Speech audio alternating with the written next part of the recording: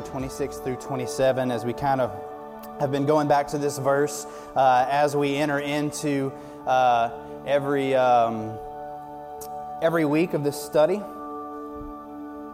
setting the tone for how we want to approach these things we've talked about week to week. And so let's read that together. 1 Corinthians 9, 26 through 27. It'll be on the screen, or if you have your Bible, you can turn there. We're just going to kind of use this as our jumping point going into the rest of this morning. Verse 26, it says, "So I do not run aimlessly. I do not box as one beating the air, but I discipline my body and keep it under control, lest after preaching to others, I myself have been disqualified." Church, I just want us to take a second as we close our eyes, bow our heads, as we kind of begin to enter into the text in our study this morning, that if you've come in today, and man, all of us have in so many ways, come in today with something, some type of burden, some type of struggle, some type of difficult situation you're navigating through, and I pray this morning we can lay that at the feet of Jesus and just trust in Him, God, to give us direction, God, to train us, to empower us, to lead, guide, and direct us as we navigate those things. So let us pray together this morning, church, as we enter into this time, as we're just really honest with ourselves and with the Lord. And we acknowledge our need for Him and His guidance and direction this morning. Father God, we thank You for Your Word. God, we thank You for the text. God, we thank You for the Bible, God, that we can go to for the confidence and the courage that we need to navigate the life ahead of us. Father God, I thank You for Your promises. I thank You for Your faithfulness to Your people. God, I thank You that there's no point in our lives that we're ever navigating dark spaces, because when we're indwelt by You, we carry the light with us. God, that there's no place that Your light doesn't invade when we have put our faith in You and trust and depend on You. So, Father God, I just pray this morning that You just open our eyes to Your Word. God, I pray You open our eyes to the challenge You have for us today. Lord, I pray this morning we lay down our burdens, God, at Your feet, knowing that You'll pick them up and carry them along with us. Father God, I just ask You to bless our time and bless everything we do, God. And I pray that everything we do would be for Your glory and honor. God, we love You and thank You and praise You in Jesus' holy name. Amen. Amen, church. So the last few weeks we've been talking through, and over the course of 9 weeks, we'll be going through a study that we've called The Way We Walk. It's a study on spiritual disciplines and kind of these practical things that we participate in our day-to-day walk as Christians, and how we engage those things and how they are our means of experiencing God's grace, truly beginning to embrace God's grace and what He has for us. And that these disciplines are meant to deepen our relationship with God and challenge us to step into life's battles confidently. Because every single day that we walk into new battles. Every single day that we navigate with new struggles and new difficulties and new uncertainties. And so, as we know, the Bible communicates this life as warfare. And so the way that we in the way that Paul is communicating here in 1 Corinthians, the way that we prepare for that warfare is we discipline, and he's speaking of it in a physical term, that as a runner, as a boxer, that we discipline our bodies to be able and be ready to participate in the activity or in the competition or in the opposition that's ahead of us. And so when we translate that over to our spiritual sense, he's communicating the same thing to us. That if we want to be ready, okay, not when the opposition is here, not when the difficulty is here, not when the struggle is here, but if we want to be ready to face those things and to experience victory in those things, he calls us to this lifestyle of discipline. And so what we've been talking about over the few weeks, specifically these first 3 weeks, have been talking about disciplines for my walk with God, for our walk with God. And so we've talked about prayer the first week, we talked about fasting last week, and this week we've talking about study. And so when we think about those 3 things, when we talked about prayer, we talked about prayer being how we align our heart with God, with the will of God, with the desires of God, with His desires for us. When we talked about fasting, it was in a sense speaking of denying ourselves, that we were denying ourselves for God, to align ourselves with God, deny ourselves for God. And this morning would be, as we talk about study, I pray that we see that this is our invitation to partake of God. To partake of God. That fasting was denying ourselves of something to see more of God, and that study is us embracing, kind of feasting on what God has for us and His promises and His truths. Richard Foster said this. He's a writer that has written extensively on spiritual disciplines. He said, "The purpose of the spiritual disciplines is the total transformation of the person. They aim at replacing destructive habits with new life-giving habits. And nowhere is this purpose more clearly seen than in the discipline of study." You know, and this is something for us as modern-day Christians that I believe more than any other aspect of our life that we've lost focus on, that we've, like we talked about even with the other disciplines, that we don't see the necessity of, we don't believe that we really truly need it. Just some statistics that we can talk through a little bit. I was reading through some statistics this past week. 1 in 5 Christians say they never read the Bible. 1 in 5 Christians say they never read the Bible. Only 42% of Christians believe it is even an essential part of our lives. You know, and for us, you know, what we have to remember, what we have to understand, and for us, we're so far removed from that. Especially because we live in a country where you can go to any store in the world and buy one of these. You can get on this device and you can download it and we can look at it. You know, there are places all over the world where this book is illegal. Where you can be put in prison, you can be killed and murdered for owning this book. People that get these books for the first time and they begin to read it, they literally weep because they're so overwhelmed with the truths that are in it. And for us, it's so readily available. I mean, I don't know, but you have like 10 or 12 of these at my house. And some people may never even see these in their lifetime. And so for us, we take this word for granted so much. Remembering, and we've talked about this before, people like William Tyndale, people who fought to make this available to us, that fought and died for the sake of us being able to read and engage God's truths in a way that changes lives like no other thing that we engage with in this world as far as literature goes. You know, people fought for this because they believed it shapes us, it reminds us and informs us about who God is and what He does for His people. Because that's what this book is about. From beginning to end, it is who God is and what He is always constantly doing for His people. Romans 15:4, it says, Paul writes this, "For whatever was written in former days was written for our instruction, that through endurance and through the encouragement of the Scripture we might have hope." God's Word was written for us to have hope. You know, hope is having this expectation that things are going to be okay. You know, hope is having this expectation that it doesn't matter what we face. It doesn't matter the struggle. It doesn't matter the failure. It doesn't matter the situation in front of us. That beyond that is victory. That beyond that is hope. That beyond that is something worth waking up, getting dressed, and going out of the house for. Otherwise, without hope, we have nothing. You know, that's why, you know, when we talk and you kind of hear and navigate through conversations with people that don't believe, or even people who are adamantly atheists and just push back against God and who He is, what hope is there? What reason is there for anything good? What reason is there for anything moral? What reason is there to get up? You know, in a lot of ways, I believe it takes more faith to be an atheist than it does to believe in a holy God, creator of the universe, that so obviously created everything with direction and purpose and intricacy in a way that there's no way it happens by accident. There's no way that molecules can hit together hard enough or goo can live long enough to develop into what we are today.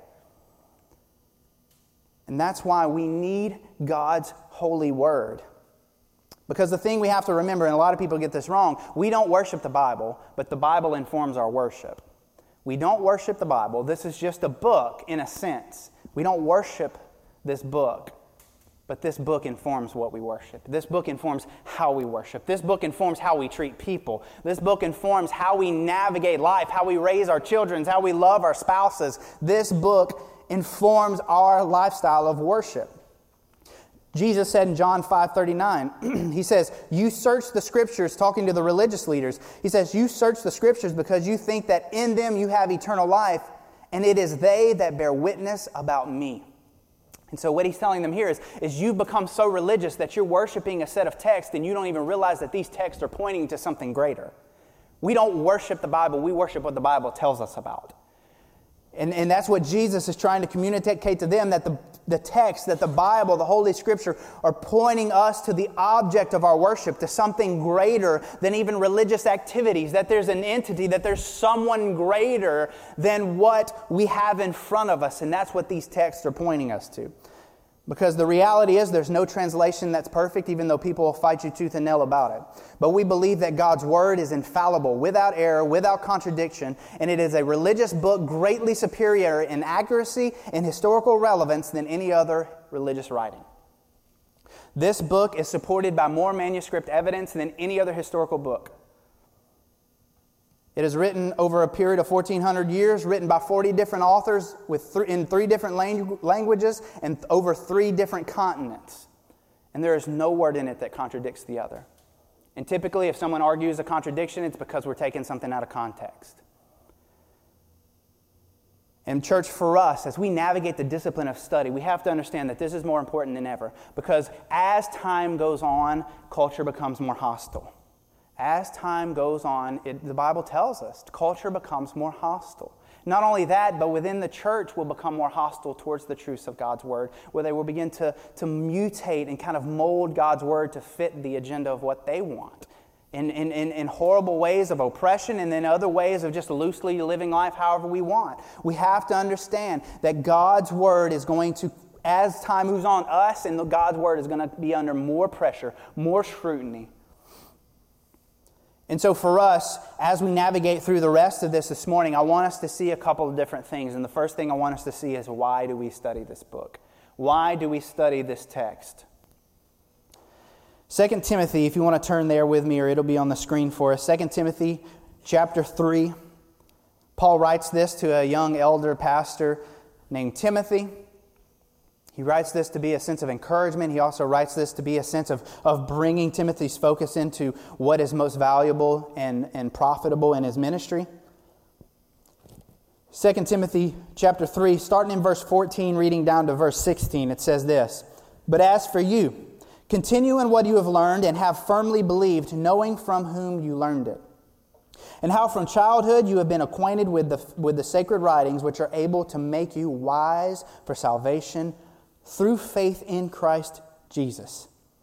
In verse 16, "All Scripture is breathed out by God and profitable for teaching, for reproof, for correction, and for training in righteousness." Verse 17, "that the man of God may be complete and equipped for every good work." So what I love about 2 Timothy, 1st, 2nd Timothy are some of my favorite books of the Bible. And because what Paul is doing here, for one thing, these are thought to be some of the last writings that Paul would write. And so there's this sense of urgency about Paul when he's writing. And not only that, but he's writing to someone that he's been a leader for, someone that he's kind of discipled. And so he's writing to them kind of these valuable, important truths. And here he's writing to him about the spiritual discipline of preaching and teaching God's Word and studying God's Word, and why this is so valuable for his church. Because Paul, he knows that the way God's church will continue to flourish isn't by programs, isn't by religious activities. It's not by trying to abide by the list of do's and don'ts, but it's about soaking God's people in His Word so that we are indwelt by the truths, that we're upheld by the promises and the faithfulness of our holy God every single day of our lives. That Paul, knowing, because he was in the midst of being on trial and to be executed for his faith, which he would soon be shortly after writing this letter to Timothy. But Paul knew for us today, he knew that over 1,000, 2,000 years from now, that people are going to be struggling and suffering for the faith. We're not experiencing it yet, but people all over the world are experiencing oppression in a way that we don't even know, that we have never experienced. And I pray that maybe we don't. But it's very likely that many of us will live in a day and age when the church is oppressed, when the church is marginalized, is pushed outside of what is acceptable by culture. And that the truths of God's Word will be at the center of that scrutiny, as they already are.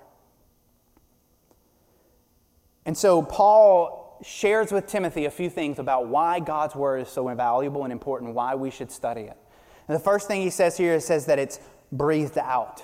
It's breathed out. Some translations say that it's inspired by, which is exactly what Paul is trying to say. The first thing being that it is inspired by God Himself. That this book is written by men through the inspiration of the Holy Spirit. That's what we believe. We acknowledge that it is written by men who are not perfect, men who in their manuscripts probably made mistakes in how they scribbled through some things and wrote through some things, and you figure you write things long enough, many copies of something long enough, you're probably going to make some mistakes in how certain things are written, but the way that the truths are meshed together and the way that everything comes together communicates a truth that was guided by the Holy Spirit and dwelt in God's people in that time, that it was not rushed out, that time was taken over a matter of hundreds of years. It was time was taken to put these things together and to communicate it to His people. It was written by men through the inspiration of God and the guidance of the Holy Spirit. And the way that we know when it has to be inspired by God, and a lot of people say, well, I could write anything and say that it's inspired by God, and my challenge would be, well, then do it. Do it and see if it lasts. Do it and see if it has the longevity that God's Word does. Do it and see if it has the consistency that God's Word does, because nothing in this world does. There is no other book in the entire world that has the consistency, the longevity, the honesty, and the survival and the influence that God's Word does. No other book. There is no other book that institutes life-changing, true life change. True life change like God's Word. Living your best life now may make you feel good for a few moments, but there's not true life change in that.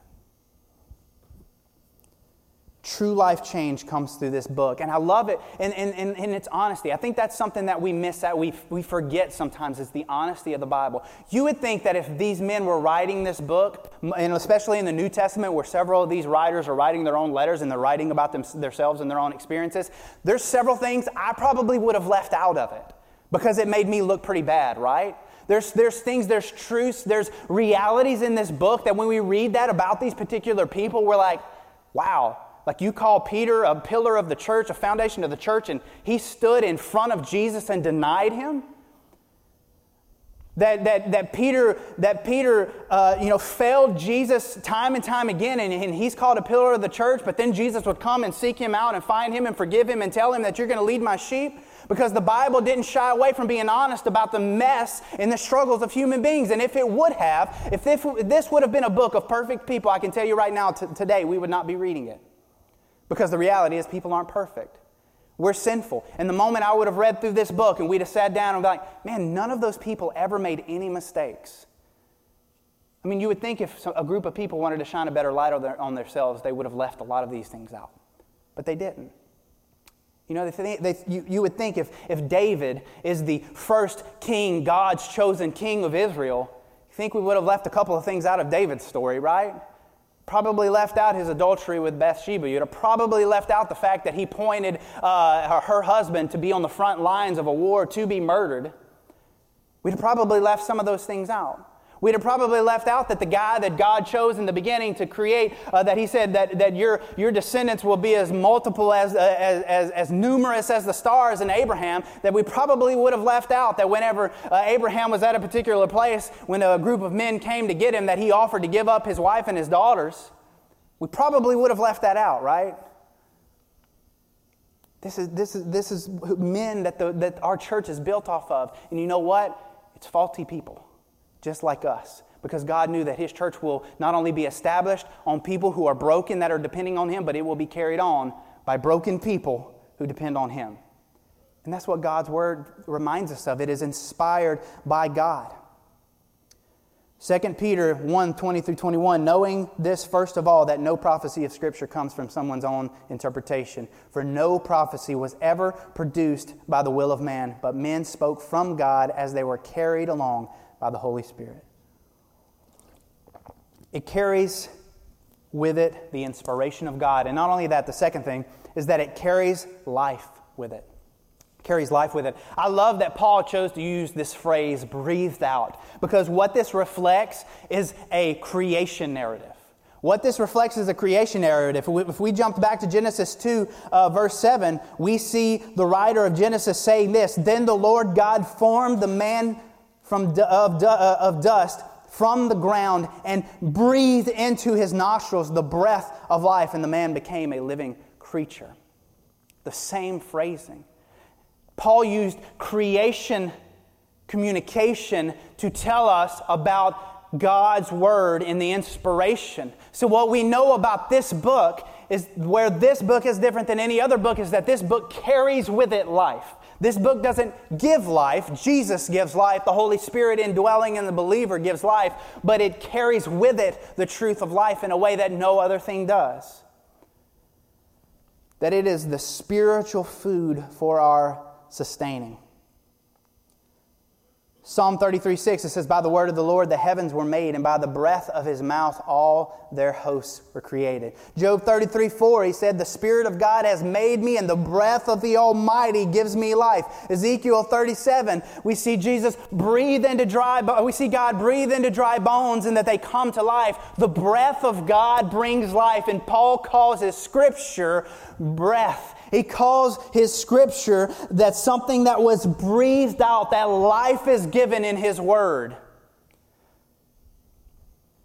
Paul didn't say that life is given in religious ordinances. He didn't say that life is given in doing the do's and don'ts. He said life is given, breathed out by God's Word, because it communicates the promises of God. It tells us about the truths of who God is and what He's done.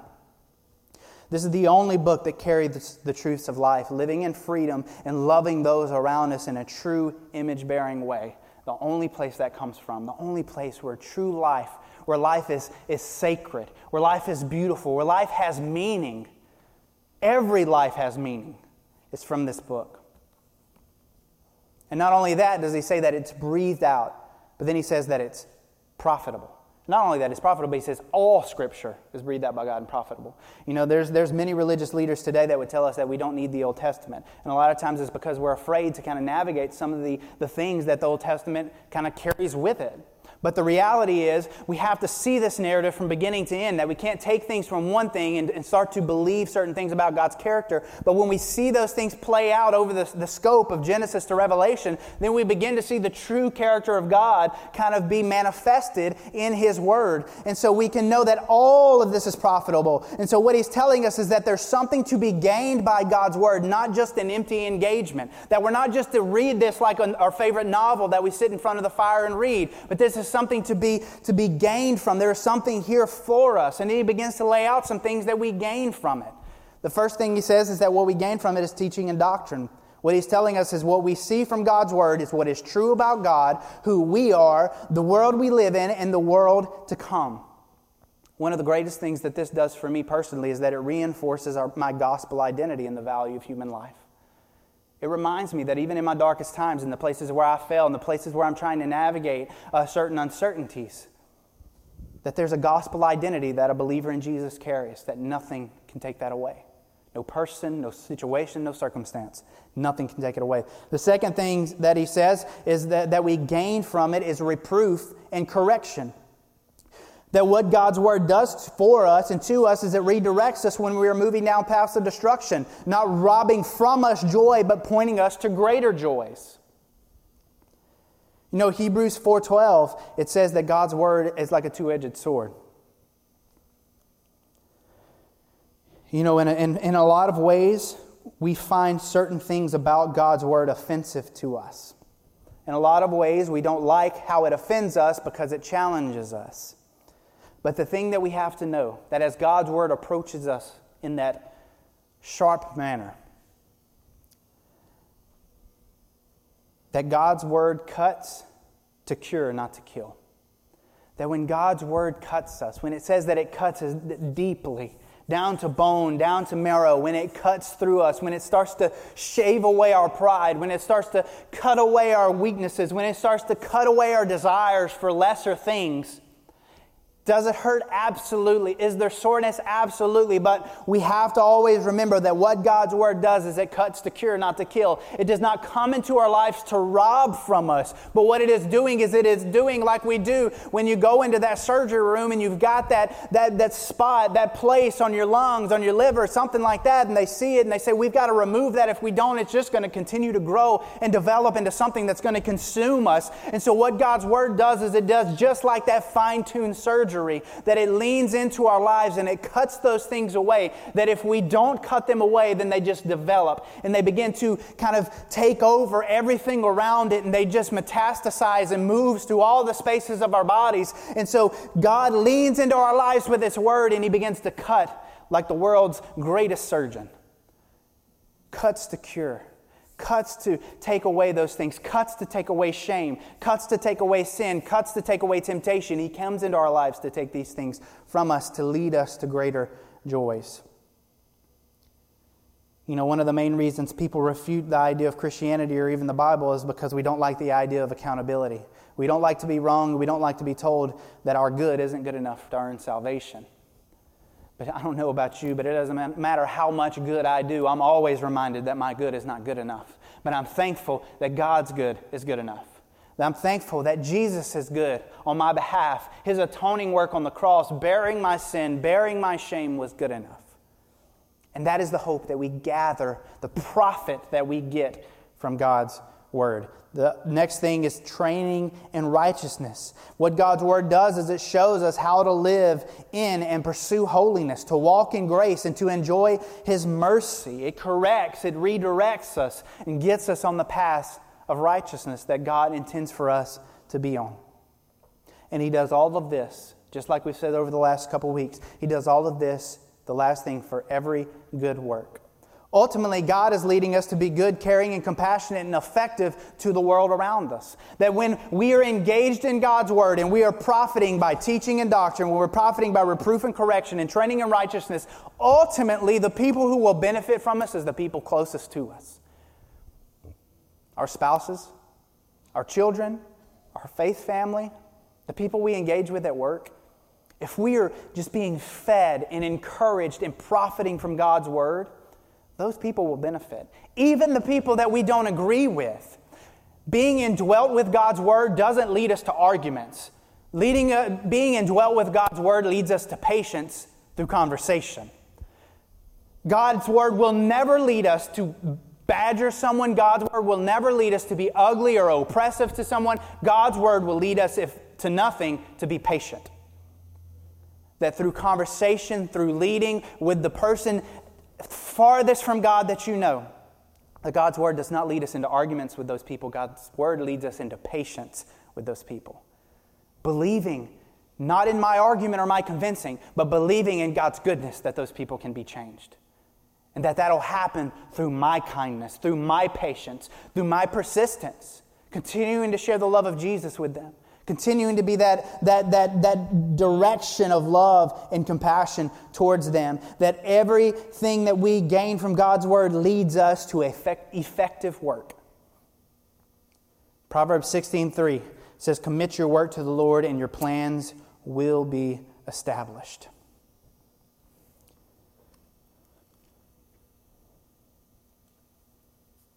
And so once we know why we study, we'll finish up with how do we do this? How do we do this on a practical level? And one of the things for me, just as I was preparing, I felt like we needed to engage with and be honest about why we don't study. Why don't we engage with God's Word? Why don't we pick it up? Why do we fall into the 1 in 5 who never read it? Why do we fall into the 42% that believe that it's not really necessary? I can hear the preacher talk about it on Sunday. I don't need it Monday through Saturday. Man, the only thing about that for us, and I know it because I've experienced it in my own life, that's like coasting into the gas pump. That's like coasting into the gas pump on empty. Whenever we put ourselves in those situations, we become spiritually anemic. I'm telling you right now, you will be spiritually anemic if you depend on my voice on Sunday. And so for us, let's be honest about why we don't.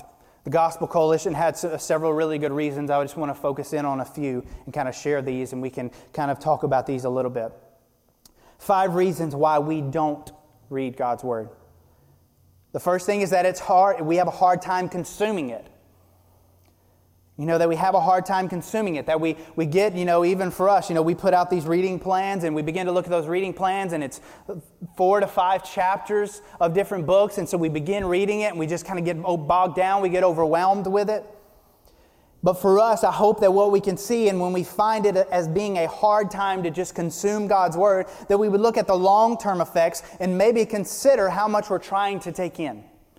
You think about it, if you starve yourselves And I'm really bad about this, and I know we've probably talked about this. I'm really bad about not eating lunch because I'm just working, I'm running and gunning. So but then by the time I get home that later afternoon, I'm so hungry, I just stuff as much as I can into my mouth, and guess what? I pay for it later.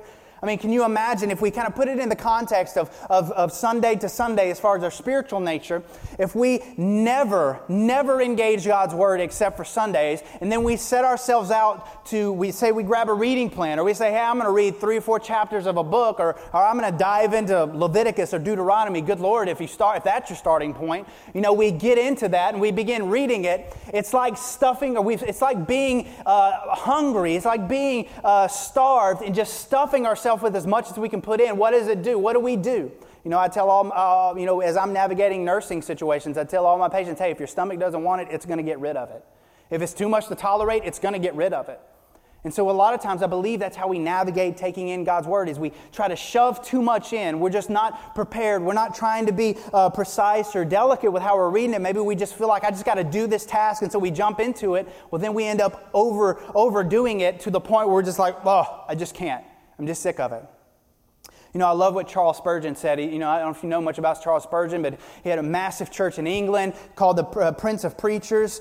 This is what he had to say about his engagement with God's Word. He says, some people like to read so many chapters every day. He said, I would not dissuade them from the practice, but I would rather lay my soul a soak in 6 verses a day, rather than rinse my hand in several chapters.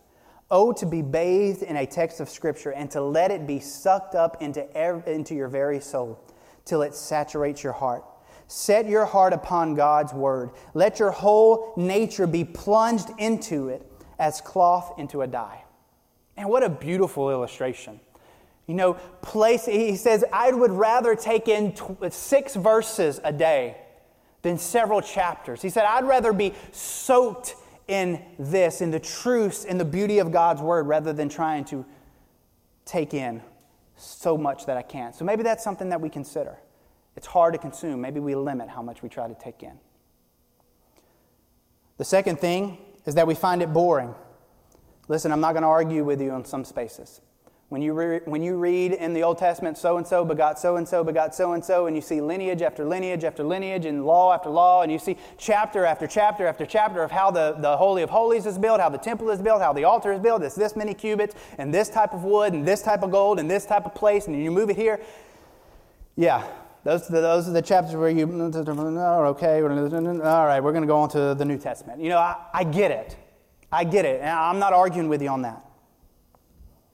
But the thing that I hope we can understand as we're navigating some of those drier points of the Bible, that this is where we can't let our feelings overcome our reasons. That we may not feel like this is super beneficial, but we know we're reading it for reasons beyond that. We know we're reading it for reasons beyond just this immediate moment. The third thing this morning, I'll keep on moving, is that it isn't practical. That we read the Bible and we feel so disconnected from it. We feel like this is so distant from us. We feel like this just doesn't feel like it relates to me. But I love what God's Word constantly tells us, is that it tells us that from the heart comes out action. That what we've taken in is what pushes, what guides, what directs our actions. And when we're reading God's Word, when we're reading the text, what we see is we see truths about grace. We see truths about mercy. We see wisdom. We see, I love how the Bible is written in different writing styles. It's written in a poetic sense. It's written in historical senses. It's written in literal senses. It's written in all these different ways to kind of challenge us and kind of engage our mind in all these different ways so that we can see the truths of God's Word and that it could begin to motivate the way we act. Because there's so many, even in, one of the things that I've encouraged people to do is, hey, just read a chapter of Proverbs a day. There's 31 Proverbs, one a day for most months, take one in. And, it's amazing that when you begin to engage God's Word like that, how you find this book of wisdom written and how it's so applicable to where we are. Over 1,000 years from when it was written, and it still finds its place where we are. The fourth thing is that it's difficult to consistently read it. If I had to say it another way, that there is spiritual warfare involved in our engagement in God's Word. Because the thing we have to always remember is that we must know that every time we begin to move in directions of spiritual victories, we're going to encounter spiritual enemies. They're meant to discourage us, they're meant to throw us off course, and they're meant to direct us. So my challenge for us this week to be engaging in God's Word daily, and however that looks for you, whatever fits with your appetite. If you're a great reader and you can just sit and soak in a lot, then read a lot. If you can only take in small portions at a time, take small portions at a time. But I promise you what will happen this week in your engagement with God in God's Word is that spiritual warfare will be happening, and that as you move towards points of spiritual victories, you will encounter spiritual enemies. It may be enemies you've had in the past. It may be new enemies of distraction, of discouragement, whatever it might be. The enemy is going to attack you. The enemy is going to whisper in your ear, why do you need this? The enemy is going to whisper into your ear, you have so many other things you could be doing right now that are more productive in the immediate moment. The enemy is going to whisper into your ear, do you really believe this? The enemy is going to whisper into your ear all of these lies to distract us, because our life is constant spiritual warfare. And when we're moving towards victories, we're going to face enemies. And so we have to be prepared for that. That we don't allow those things to discourage us. And the fifth and last thing for this is that it doesn't engage my emotions. It doesn't engage my emotions. And unfortunately, I believe that this is a product of our modern church. Is that we believe that true spiritual experiences only happen when we feel emotional. Do you hear me in that? Do you understand? Like, have you seen that? Have you experienced that? Have you heard people talk about that before? It's a very sad state of where the church is here today. Because listen, you could go online today after this, and when we get out, a lot of churches are going to be they're going to be online, and you see these churches, you see the experience, you're like, oh my gosh, like that just feels so awesome. That looks like a great experience. And listen, I'm not negating those things. I'm not saying that some of those things aren't great. Listen, you can go to a church down the road. There's churches in Sulphur Lake Charles probably have amazing experiences, great emotional encounters. But the thing we can't do is we can't say that God's engagement with us is limited to our emotional state. Because listen, I don't know about you, even coming in here this morning, sometimes we come in and we don't feel like it. Listen, sometimes I don't feel like leading. Sometimes I don't feel like worshiping. Sometimes I don't feel like reading. Listen, if we allow our feelings to drive us, it's like walking around a dark space. We've talked about this before. It's like walking around a dark room, just trying to navigate. We're never going to reach the doorway because we're walking in the dark, depending on our feelings to get us there. Our emotions are a horrible measuring stick for God's work in us. Listen, and God's Word tells us that. There's time and time and time again when men and women felt as if God was absent. The whole book of Psalms is one chapter after another of David saying, God, where are you? God, what are you doing? God, have you forsaken me? Have you left me? But then constantly followed by, God, you're good and I depend on you. God, I know your faithfulness is good and will never let me go. God, I know that you've got me in the shadow of your wings. God, I know you're my refuge. You're my strong tower. If David lived his life based on his feelings, David would have given up a long time ago. He'd have given up long before Bathsheba. He'd have given up long before his murder, his murder of Bathsheba's husband. Church, we have been convinced that emotions and how we engage something emotionally is the measuring stick for spiritual depth. But in reality, it's like raking leaves compared to mining for gold. A pursuit of value and beauty and substance rather than a momentary sugar high is what we should crave. Listen, you can go to a lot of places and have a great emotional experience. I pray that what we offer you here at Crosspoint Community Church, not that some of those things are great, I pray that we always offer you depth. I pray that God's truth is the thing that you always hear from whoever stands up here and shares God's word with you. It doesn't engage my emotions. And so, as we move into the last, and then I'll be done. 4 ways. You know, I had mentioned that Robert Foster has written extensively on spiritual disciplines. He gives 4 ways for us to do this. 4 ways to engage study. 4 ways to kind of develop habits. And the first one is repetition. You know, and so to engage repetition, we have to have a plan. And not only that, but it begins as we establish a plan and we come back to that plan, back to that plan, back to that plan, whatever it might be, depending on your spiritual diet, that it will contribute to building habits. And the thing that we have to know about habits is that habits take weeks. Research says that habits take at the minimum weeks to develop. And in many cases, it suggests that it takes months to develop healthy habits. And so for us, in our repetition, could we not give up? Could we not give up? That we keep coming back, that we keep sticking to our plan, whatever that might be. That even if we fall off a day, even if we fall off several days, even if we fall off a week, that we come back and we reestablish that rhythm and that repetition. The second thing is concentration. That we would have devoted attention. That when we begin to engage God's Word in whatever capacity it is, that we would have devoted attention. Eliminate our distractions. My suggestion, I almost dropped my phone, don't read it on your phone. Don't read it on your iPad. Get a hard copy of God's Word, because you know what, and I've said this many times before, the only thing you can do with this is read God's Word. I pick this thing up, I can be on whatever, YouTube, whatever, in a second. I can be in my calendar looking at what I got for the week in a second.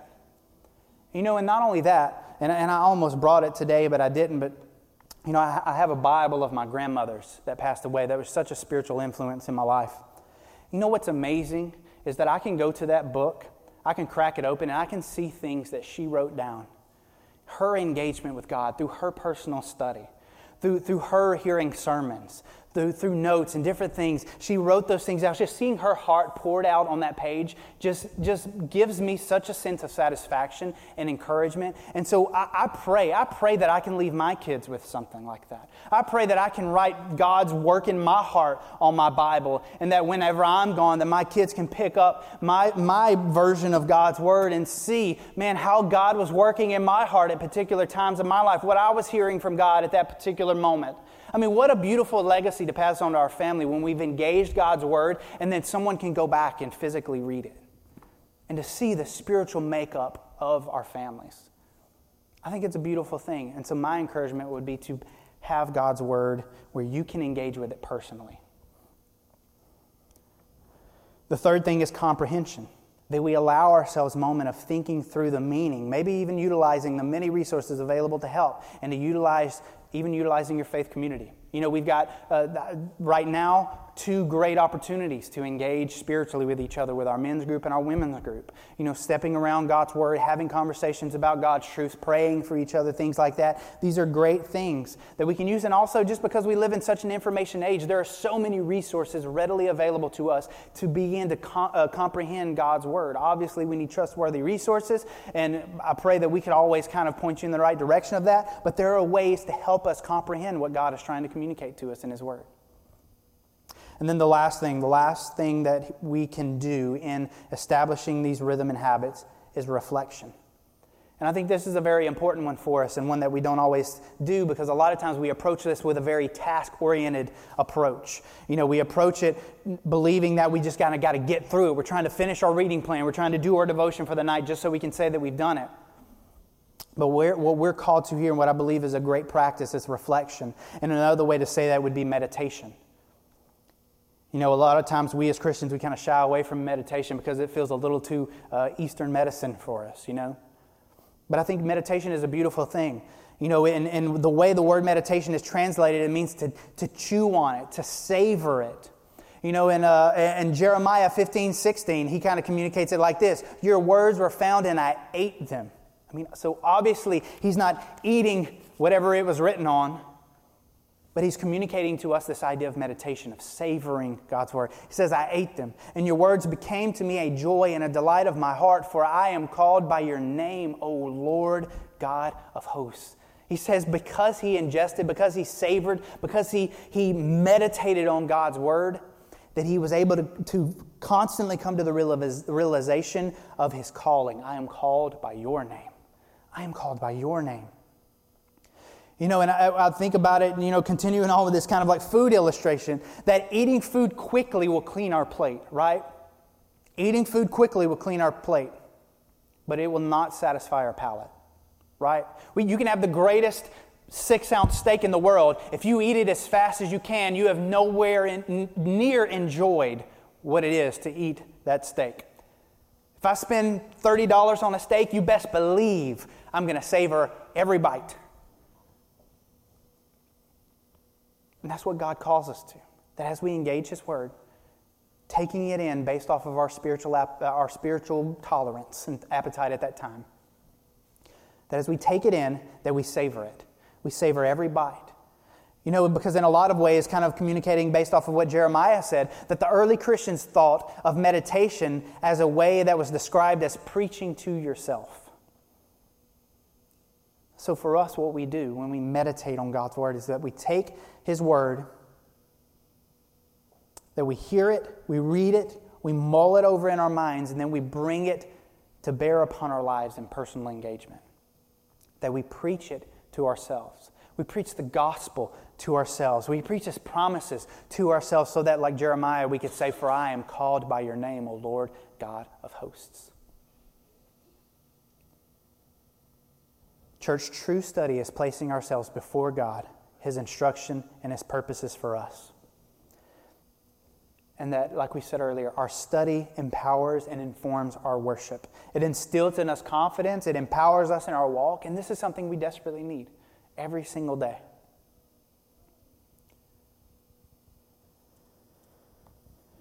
And church, so for us today, as I wrap up, to evaluate our engagement with God's Word. Not in a sense like we talked about with the other disciplines. This is not to shame us. This is to refocus us. To bring us back into what we are called to. What God's invited us to partake in. That even though we say all the time that God has invited us to His table, that spiritual disciplines are like partaking in the meal He's prepared for us. Through prayer, fasting, and this week studying is how we walk with God in our lives. And so for us, if we live in fear, if we walk in doubt of our place with God, our concerns about His character, or even bitterness towards His church, this is evidence that we're not feasting on and meditating on God's Word in a way where it influences our mindsets. Because listen, people will live in bitterness and doubt and fear for a lifetime.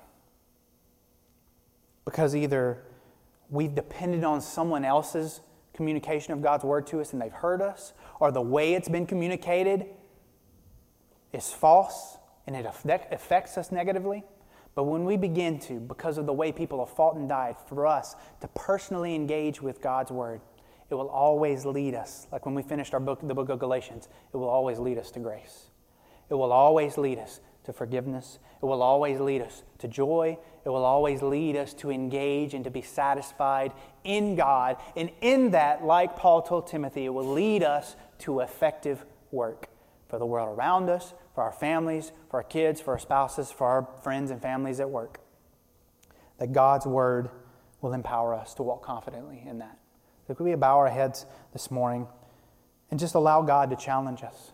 Where have we missed engaging God's Word? Where have we missed these moments where God is wanting to reveal to us the truths of what He sees in us, for us, and how we navigate being involved in this universal church of broken people who have disappointed us, who have let us down? God has called us to forgiveness. God has called us to greater joy and greater things. I pray that we can find that. I pray that for us this morning, as you challenge yourself in these ways, maybe these things that we talked about, why we don't, are there any of those excuses that we make? Are there any of those complaints that we have about God's Word as we navigate studying? Could we engage those things, be honest about those things, and begin to pray, God, how can you bring me and draw me into a routine, into a rhythm of life that always engages your Word or wants your Word, has a thirst or a hunger for your Word? To better me, to better the local church that we're a part of, to better our families, to better our experience at the workplaces. How do we engage that? Could we challenge ourselves this morning? Could we challenge ourselves this morning and to set out from here this morning, going into Monday, Tuesday, Wednesday, Thursday, Friday, Saturday, and engage God's Word in some capacity? Could we do that this morning? Let's pray together. Father God, I thank you for your word. God, I thank you for the challenge that you've given us. Lord, I thank you for Paul's instruction to us that all Scripture is breathed out, that it bears life with it. God, I pray that we would engage this life that you've given to us through your holy word. Father God, I pray that we would engage with it at home. I pray that we would see the beauty in what you've given us in it. God, I pray that we would see the truths that you have in it for us, Father. Father God, I pray that whatever excuses we have this morning, God, I pray we would begin to lay those at your feet right now. God, and that we step out from here. God, and we begin to engage in your word, in the life that it bears personally. God, for doctrine and teaching. God, for correction. God, for training in righteousness. God, leading us into our world, being a light, being loving, and patient with the people around us, Father God. Let us be those people, Lord. God, we love you. God, I just want to thank you again for today and all that you've done. In Jesus' name we pray.